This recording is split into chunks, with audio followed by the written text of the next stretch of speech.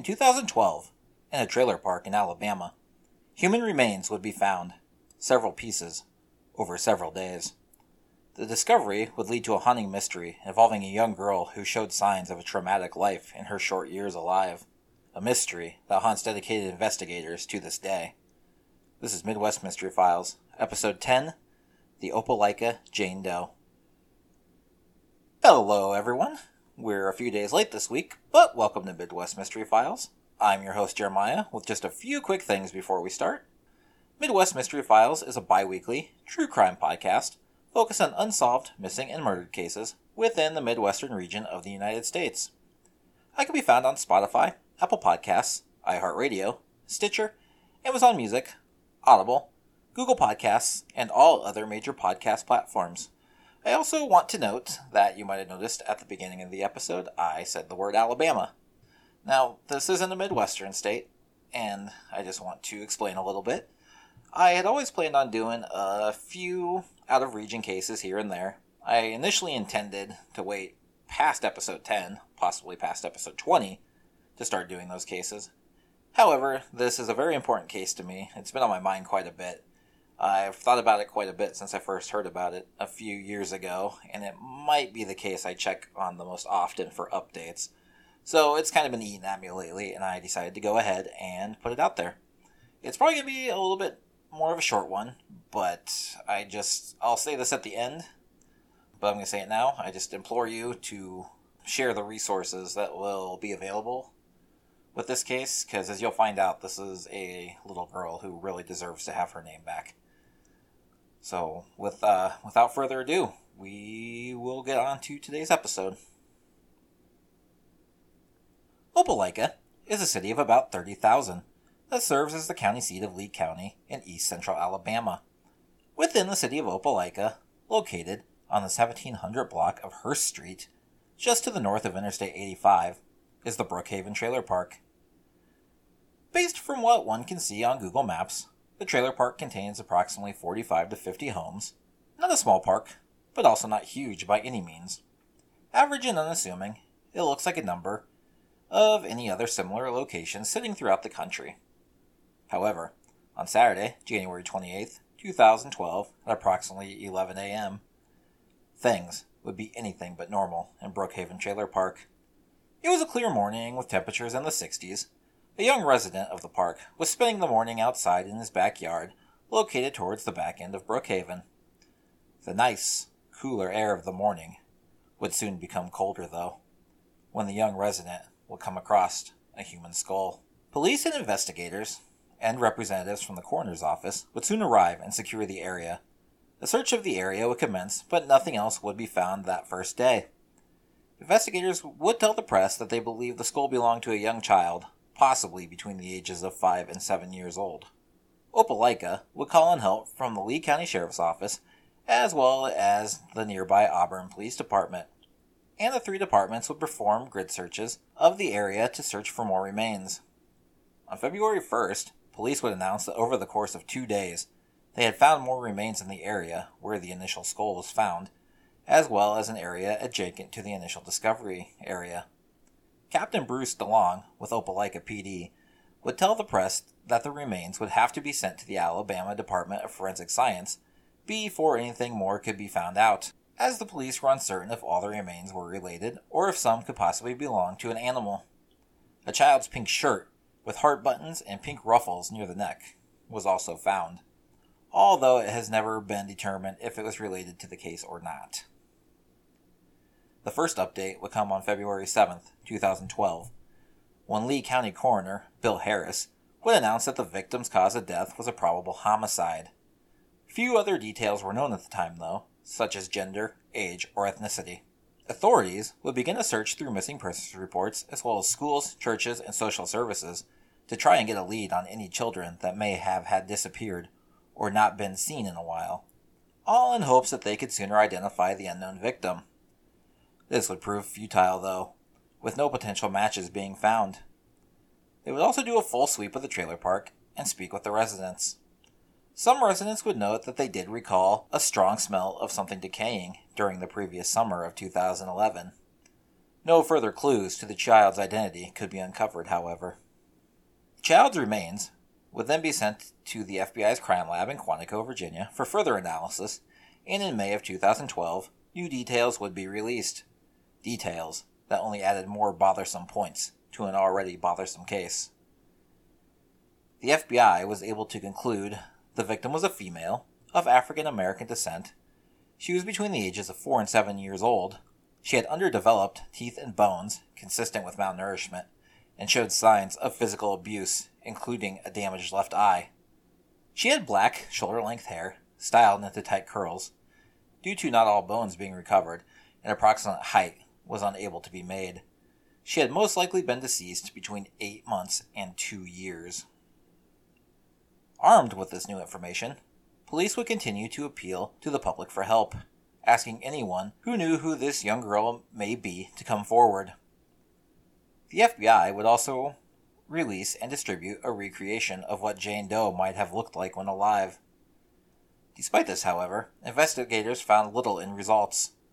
Police began to speculate that due to her potential abuse, the young girl may not have been exposed to the public, with Sergeant Richard Converse telling CBS in 2014, "I think this child was not exposed to the general public, and that's possibly why she was able to go unnoticed. The type of injuries explained to us would have been very debilitating. It's really horrible." The case would go cold almost immediately. However, investigators would not be deterred. They would continue to have photos distributed, continue to canvass the area, and follow up on any and all tips that would be sent their way. They were determined to find out who this young girl was, who had had her life taken away from her. A potential lead would finally surface in 2016. In August of that year, the National Center for Missing and Exploited Children would release a composite image of the young girl and what she may have looked like when alive. It was at this time, after seeing the photo, when an employee of the Greater Peace Baptist Church would be reminded of a young girl who had attended a vocational Bible school, or VBS camp, in 2011, who matched what Jane Doe may have possibly looked like when alive. Not only did they remember the girl, but they had pictures as well. The photos depict a young African-American girl, approximately around the age of 5, who appears to have an eye deformity in her left eye. The girl appears to have attended the camp on at least 2 separate days, as one photo shows her in a pink t-shirt, while the other shows her in a lighter colored shirt under a denim dress. The individual from the church would tell authorities that the girl did not interact with the other children, and that she seemed like she may have not been very well taken care of. The individual would also inform investigators that they did not have the girl's name. You may be asking yourself, how does a program like this not have a record of who attended and where they may have come from? Well, from all my years of looking at this case, as well as reading through several Reddit threads on the matter, it apparently isn't uncommon for those sort of programs in the South to just send buses out to nearby neighborhoods, and whoever gets on the bus is apparently who attends. Parents are also free to drop kids off as needed, and no real attendance roster is kept. The Greater Peace VBS program was one such circumstance, as they kept no records at the time as to who attended the camps. If the girl in the photos was Jane Doe, authorities would still have a lot of work to do to identify her.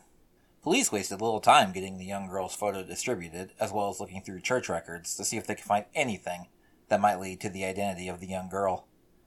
Both would prove futile, though. Despite being a girl who would most likely be recognizable due to the eye condition, there still seemed to be absolutely no one who recognized who the young girl was.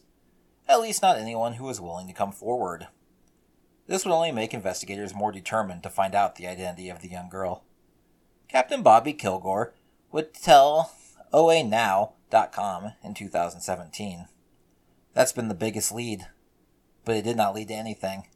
We absolutely owe it to her to get her identified. She had a name, she had a life. We want to know about it. In 2017, isotope testing was performed to try and narrow down if the girl was possibly from somewhere other than Alabama. If you remember from the St. Louis Jane Doe episode, isotopic testing is using the information in DNA to uncover what region an individual was from based on using information stored in the DNA related to what an individual may have consumed while alive. In this case, matches to water in various regions is what is used. The testing found that Jane Doe was most likely from the southeastern region of the USA in a grouping of states that did include Alabama. This would only deepen the mystery. There was still a likelihood that she was from Alabama, but she could very well be from any number of surrounding states. Upon the release of the new information, Mayor Gary Fuller would tell OANow.com, "It's difficult for me to believe that no one has come forward about this little girl. We don't know where the child was from or how she came to be in the location where she was found. To say the least, it has been a gut-wrenching case for the fine officers of the Opelika Police Department. We're certainly not giving up, and hopefully one day someone will share information that will help solve this." The case would sit quiet again for several years, with no more movement coming until 2020. The movement, unfortunately, was nothing new in the way of tips or leads, but still something that may yet prove helpful. In May of 2020, Opelika Police would release enhanced photos of the ones released in 2016, in hopes that the sharper images would help someone remember who may not have yet came forward. Opelika Police, at this time, would also further profess their determination to solve the case and give the young girl her name back, while at the same time bringing her killer or killers to justice. They would also continue to stress how much the public may be able to help. Police Captain Shane Healy would tell WRBL.com, "It's a case that sticks with you, and what we want more than anything is to put a name with that face. She was badly abused and lived a tough life, and there is nothing fair about what she had to go through at all. We hope we can give her a small amount of justice if we can find out her name. With the public's help, we hope to be able to give this little girl a name and solve the mystery of what happened to her." It's been over a year now since that last round of photos was released, and so far, the case still seems to be quiet as ever. And despite police dedication as well as cries for help to the public, the young girl, whose life was taken from her and then was disposed of like trash, has yet to be identified. At this point, we're basically only left with theories. In a case like this, theorizing really isn't too difficult.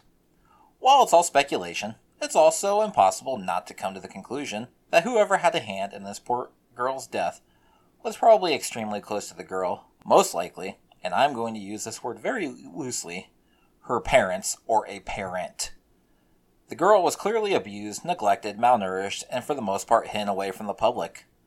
While that makes it strange that her parents would allow her to attend a VBS camp, given the eye deformity and her lack of communication, I have little doubt in my mind that the girl in the photo is indeed our Jane Doe. Think about it. While this isn't exactly a well-known case in the broad spectrum of things, the case has been kept in the spotlight in Alabama for years.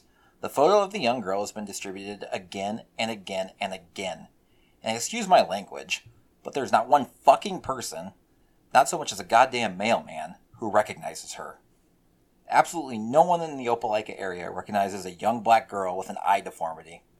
I could be wrong, but I feel that the young girl and our Jane Doe are one and the same, and as I said before, she was clearly kept away from everybody. One can only assume that her unfortunate death came soon after the VBS photos were taken, seeing as how the residents of the Brookhaven Trailer Park noted the rotting smell that same summer. If I had to guess, she was most likely thrown in the thick trees at the back of the court, and to add insult to injury, an animal drug her remains out into the open. Which, if any positive spin could be put to that, at least it means her remains were found sooner rather than later. Regardless of what happened to Jane Doe, whether she was straight up murdered by a parent, or the abuse went too far one night and she died as a result, she was just thrown to the side like she was nothing.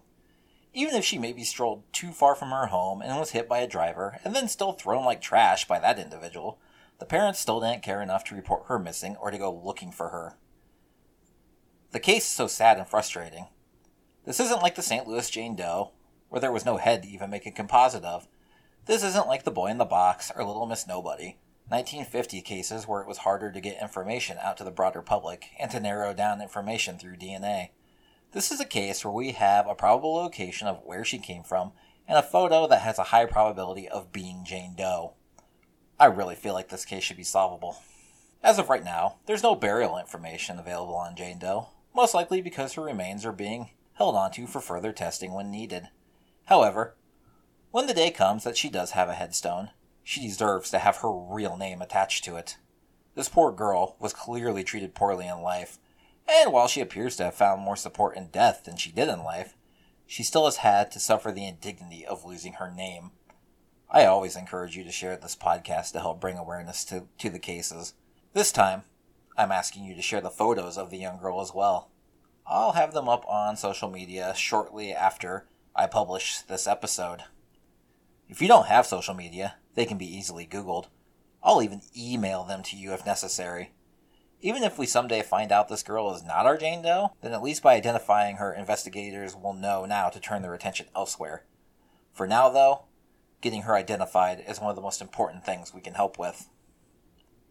If you have any information on the identity of the murder of the Opelika Jane Doe, please contact the Opelika Police Department at 334-705-5200.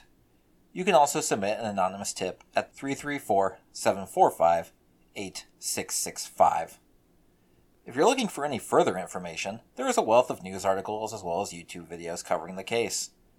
If you want to let me know what you think happened, have case suggestions, or just want to follow me on social media, I can be found on Instagram at Midwest Mystery Files, Twitter at Files Midwest, or search for Midwest Mystery Files on Facebook. You can also email me at midwestmysteryfilespod@gmail.com. Lastly, if you're listening on Apple Podcasts and you like what you've heard, feel free to rate and review.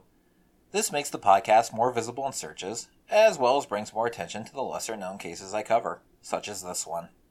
Thank you to everyone who has done so already. Take care, everyone, and I will see you all in 2 weeks.